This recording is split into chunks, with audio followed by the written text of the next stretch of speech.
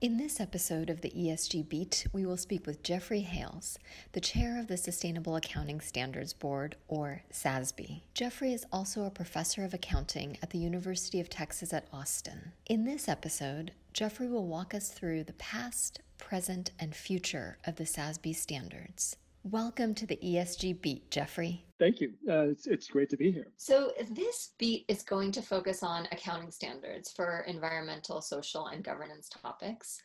And with strong support from the investment community, the Sustainable Accounting Standards Board, or SASB, is emerging as a leading standard for issuers. Before we get into the present moment, let's delve into SASB's history. So Jeff, can you walk us through when SASB was formed and why, and touch upon how your founding principles were different from other standard setters? Sure. Yeah, happy to do that. So really the ideas for SASB emerged out of a paper that was written in 2010 by our founder, Jean Rogers, with a couple of colleagues that she had at Harvard. And basically the idea of the paper was, if you looked at the current reporting landscape, at that time, there was great reporting and disclosure for the traditional financial accounting issues that we think of, in terms of assets and liabilities, tracking revenues and expenses, the things that companies have right now, and the things that the liabilities that they owe right now. But there was also a recognition that just beyond the existing assets and liabilities of today are the risks and opportunities of tomorrow. And many of those types of risks and opportunities relate to issues outside of the immediate control or complete control of the company, and wouldn't qualify, and I think shouldn't qualify as, something to be recorded on the balance sheet, for example, yet. But that doesn't mean that information isn't incredibly important to the market for allocating capital to the companies that are best managing those risks and opportunities. And it also, is not to say that it isn't super important for companies to be managing those issues themselves in order to ensure the long-term value creation of their company. And so they wrote this paper, and the paper recognized that if you were going to think about these issues and try to deliver good, important information to the capital markets, there were going to be a couple key aspects to that. One is that it needed to reflect the business strategy and the business issues that companies face that were most important to them. And that meant that it was probably going to need to be industry specific, and that it needed to be comparable for investors to be able to make peer comparisons. And so that meant that it was also going to have to be fairly clear in terms of what was being disclosed, how it was being measured, and of a nature that could then be benchmarked against a peer company, so that an investor could decide how and in what way to allocate the capital between those companies. So I'm very excited to hear that an academic paper was the seed that started all of this. As an academic, that makes me extremely happy. And I just wanted to emphasize, when SASB was developing the standards, who was the target audience? Mm-hmm. Yeah, so one of the things that distinguished SASB's work and effort, and I think the reason why our founder, Jean Rogers, was able to really sort of push this forward and gain some momentum around it, is that it was clearly addressing a market need. And by the market, I mean the capital markets, providers of capital to companies. So the mainstream investors and lenders to companies, and trying to address their needs. Because really for 10 years at least, I think, preceding this, more like 15 or 20, there had been growing efforts to improve disclosure from companies to a wider stakeholder audience. And so GRI would be one of the big initiatives that had helped to move that broader stakeholder reporting forward. And while that has been, very helpful for helping companies to better communicate with their suppliers, their customers, their employees, local communities, and other types of NGOs and interest groups, it it didn't necessarily meet the needs of the mainstream capital markets because they process information in a different way and needed a different focus in terms of what specifically were the key issues that they needed. So needed to be focused on the biggest, most important issues to the company and presented in a way that was comparable for other companies. So before we get into the very detailed and stakeholder intensive process that SASB pursued to develop the standards, I wanted to give our audience a sense of SASB's governance. What is SASB's governance structure, and where do you as chair of the board fit into that? And if you can opine on the logic behind that structure and whether it mirrors other standard boards. Yeah, so SASB is governed by really, I think of it as like two boards. We have a foundation board, and then we have a standards board. And the foundation board is responsible for the mission of the organization. They set our North Star, and they are responsible for the fun job of fundraising. So making sure that we have the resources that are necessary to actually conduct the activities that we need to do to actually achieve the mission of the organization. And so part of their oversight was to create a standards board, and the standards board is really the technical body that decides on what will be in the standards. And it was very important for SASB to have a governance role, but then an independent standards board, so that this is like we are not a think tank that is out there pitching an idea that we want to profit from. We are or like a consulting firm that's trying to do that. And we're not even a think tank that's just trying to come up with the best idea that we can come up with. The idea is that we are trying to be an organization that follows transparency, due process in our activities, and in a way that is independent from the needs to consider concerns around fundraising or product development or even really market adoption. I mean, we take what companies are willing to do in terms of use our standards as an indication of what's in the standards, but ultimately we have to decide what we think is the most important for the investors to be learning about when it comes to companies. And so that does mirror what we saw as best practices in the basically every other major accounting standard that there is out there or that there has been in recent history. The two biggest ones being here in the US, the Financial Accounting Standards Board, and internationally, the International Accounting Standards Board, both of which are independent standards boards that are overseen by foundations, the Financial Accounting Foundation here in the US and the IFRS Foundation for the IASB. So we tried to follow the best practice there and not deviate from what seems to have worked well, and I think what the market demands for good standard setting. Okay, thank you for clarifying that dual board structure. Can you speak a little bit about your role? Yeah, so my role is on the standards board, and I chair the standards board. So our standards board has 9 members, and unlike the FASB or the ISB, we don't have the capacity right now to be a full-time board. So we all have other things that occupy our time. And I'm a faculty member at the University of Texas, which is my main job, my day job. But we dedicate a lot of our free time to working on the issues around the SASB. And so as chair, I help to oversee the activities of the board, and so that includes the planning of the board's activities, the agenda setting for what we'll be working on in terms of standard setting activities, and as well as run the meetings. But all of the major decisions of the board, essentially are decided by a majority vote of the board. Okay, so with that background, I'd like to delve into SASB's process for developing the standards, which is something that is very opaque for a lot of people. So I want to make it as transparent as possible. So I'm going to try to break it up into specific building blocks. Now, as I understand it, SASB's process for developing the standards is similar to the process for creating accounting standards.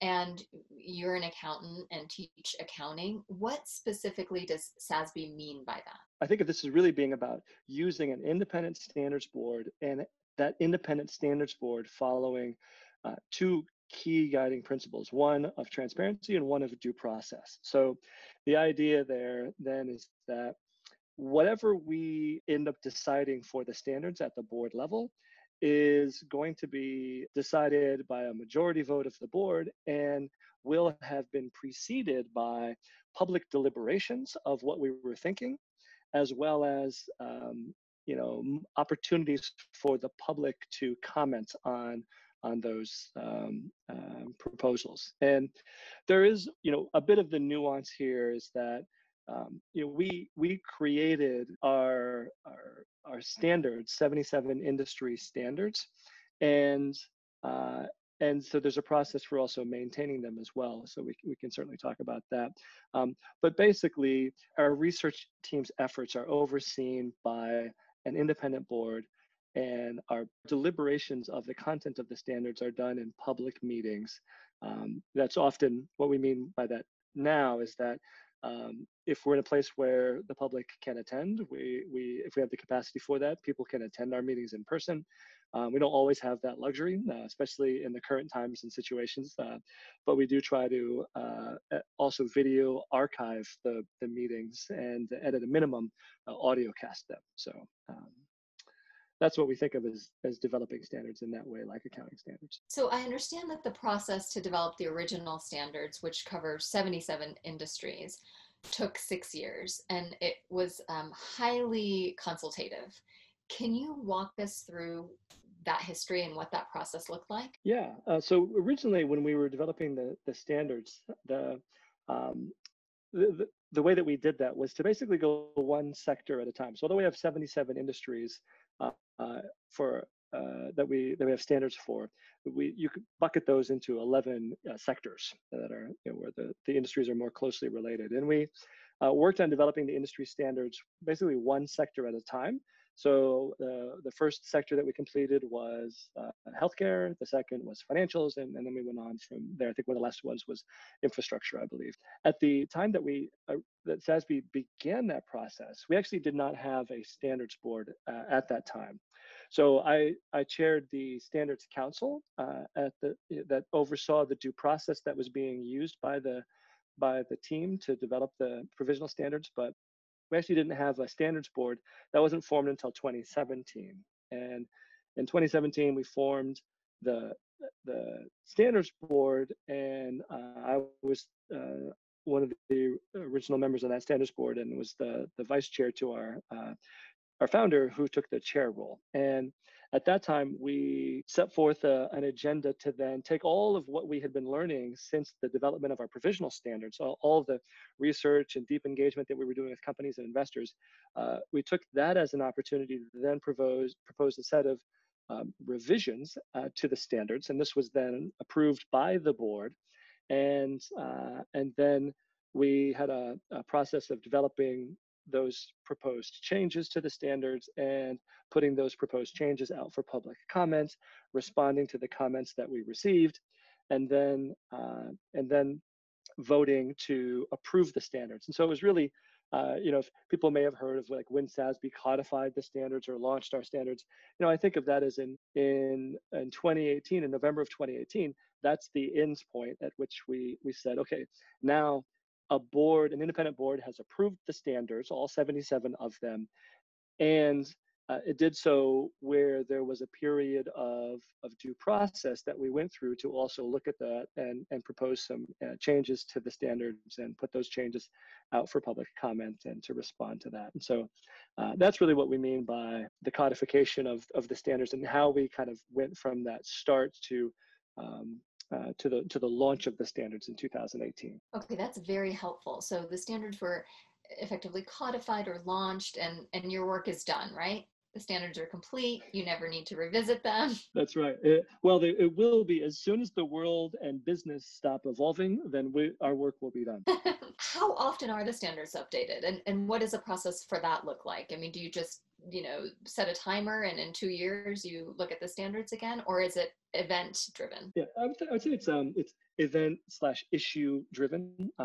So the way I would think about this is that as a standard setting organization, we have a responsibility. If we're going to put standards out there for for entities to use and for investors to rely on, then we have a responsibility to stay informed on what's going on in the world in certain industries. What are the issues that matter?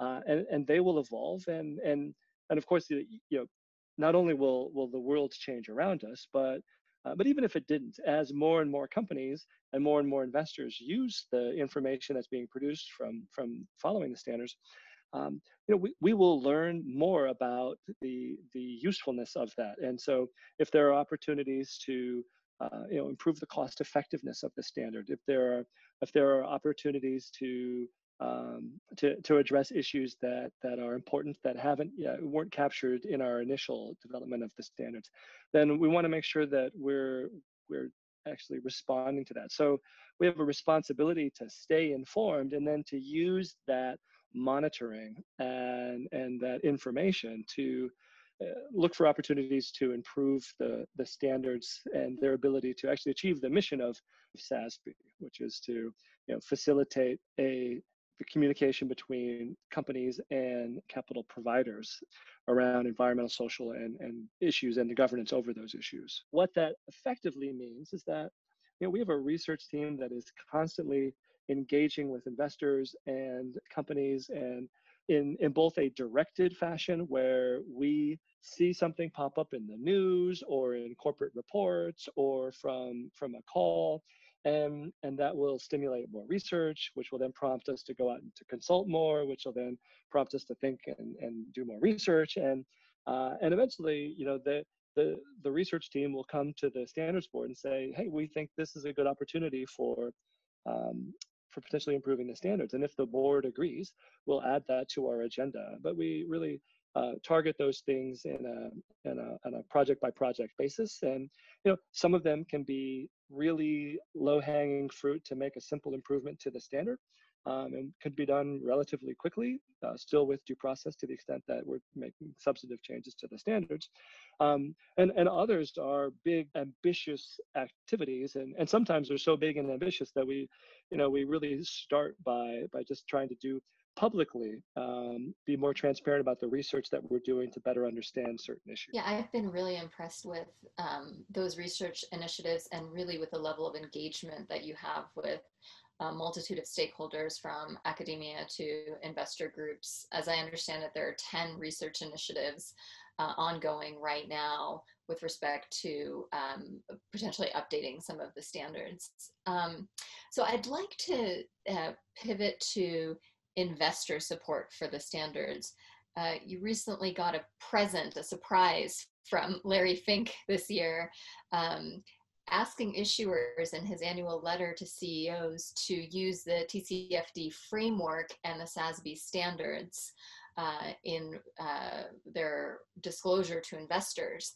Now, BlackRock's announcement has gotten a lot of attention, but I'd like our audience to appreciate just how broad SASB's support is among investors. Yeah, so we have one way to think about the support from investors is that it's not just BlackRock, but that so we have, for example, our investor advisory group, and the investor advisory group is comprised of asset managers and asset owners, and from all around the world. So I believe the current number is something like around 50 or 51 asset managers and asset owners.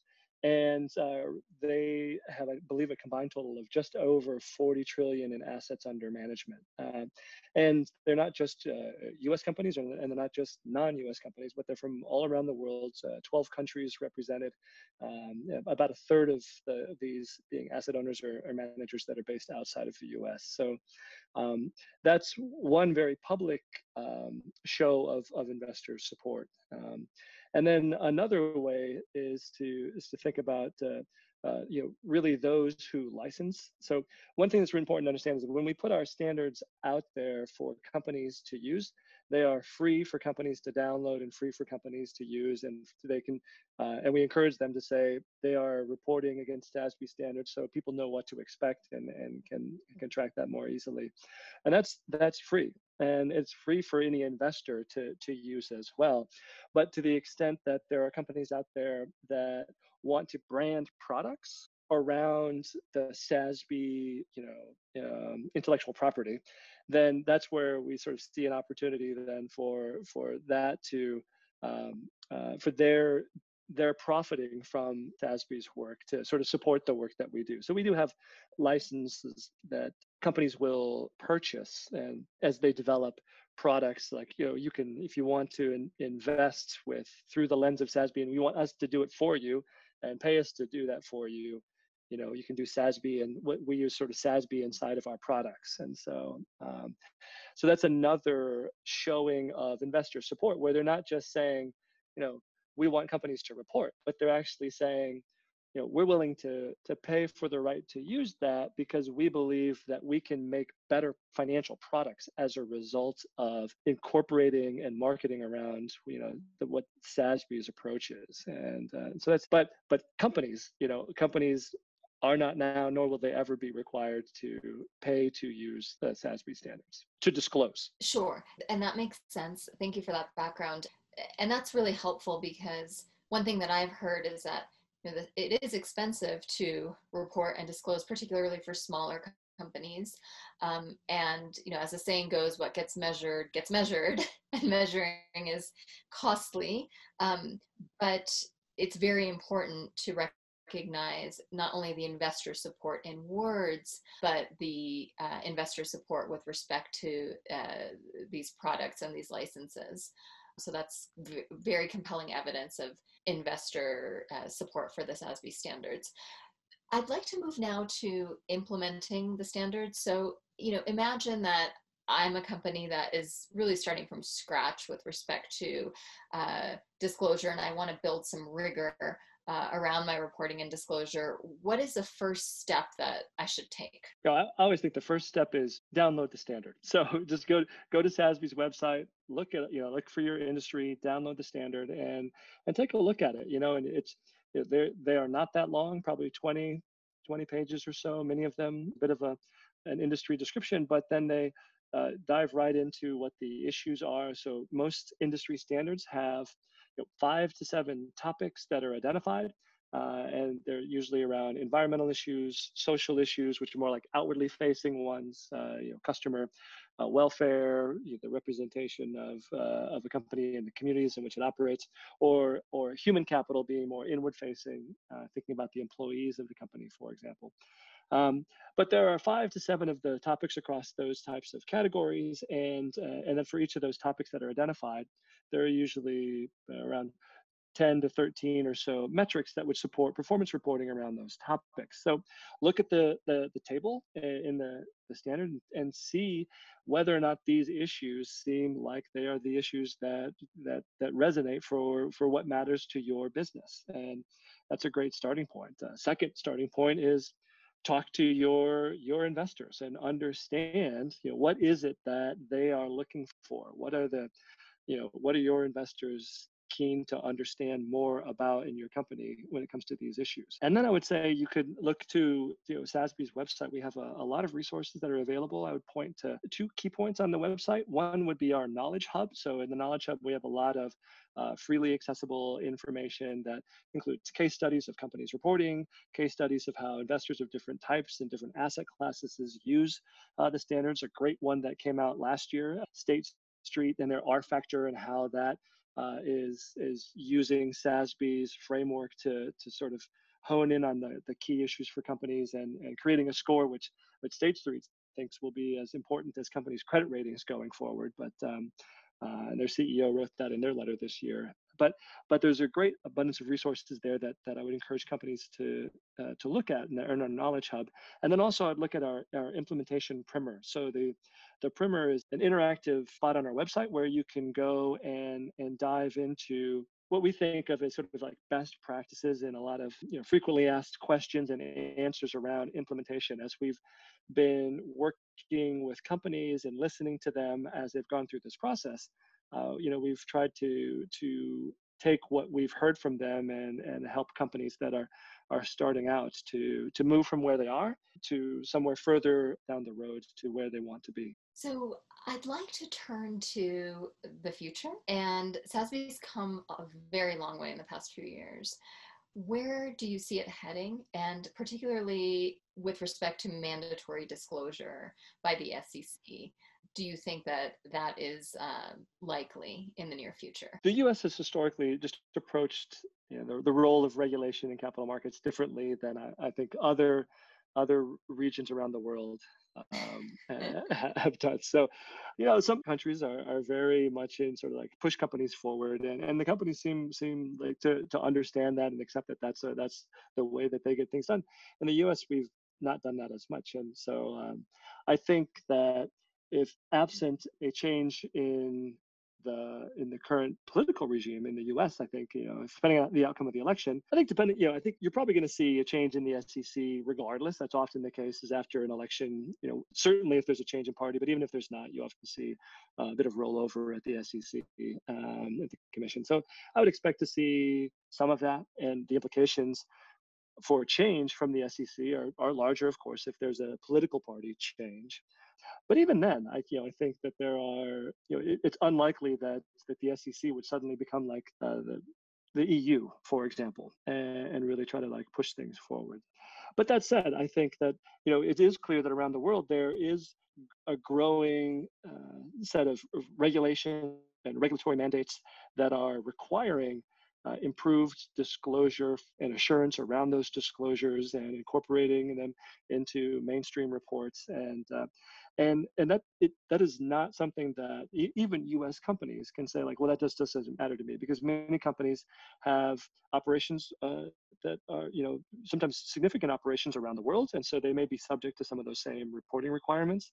They may be doing business with suppliers or customers around the world that also will have some concerns and the need to capture certain types of information. So I don't think this is something that companies could say, well, it just doesn't matter for us because the SEC isn't going to mandate it. Your investors may ask for it, and even if they don't, you may be required to do that because of your operations outside the U.S. as well. So it's certainly something to, I think, be on not be surprised by. So certainly stay informed and really, I think, try to be a leader around this, because I think that's been something that we've seen investors really rally behind and customers as well. So I think there's a lot of benefit to it if companies can get out there and really try to move forward as opposed to wait and see. Thank you so much for that. And I suppose that we can expect to see a lot more disclosure given all of the investor enthusiasm, and in particular Larry Fink's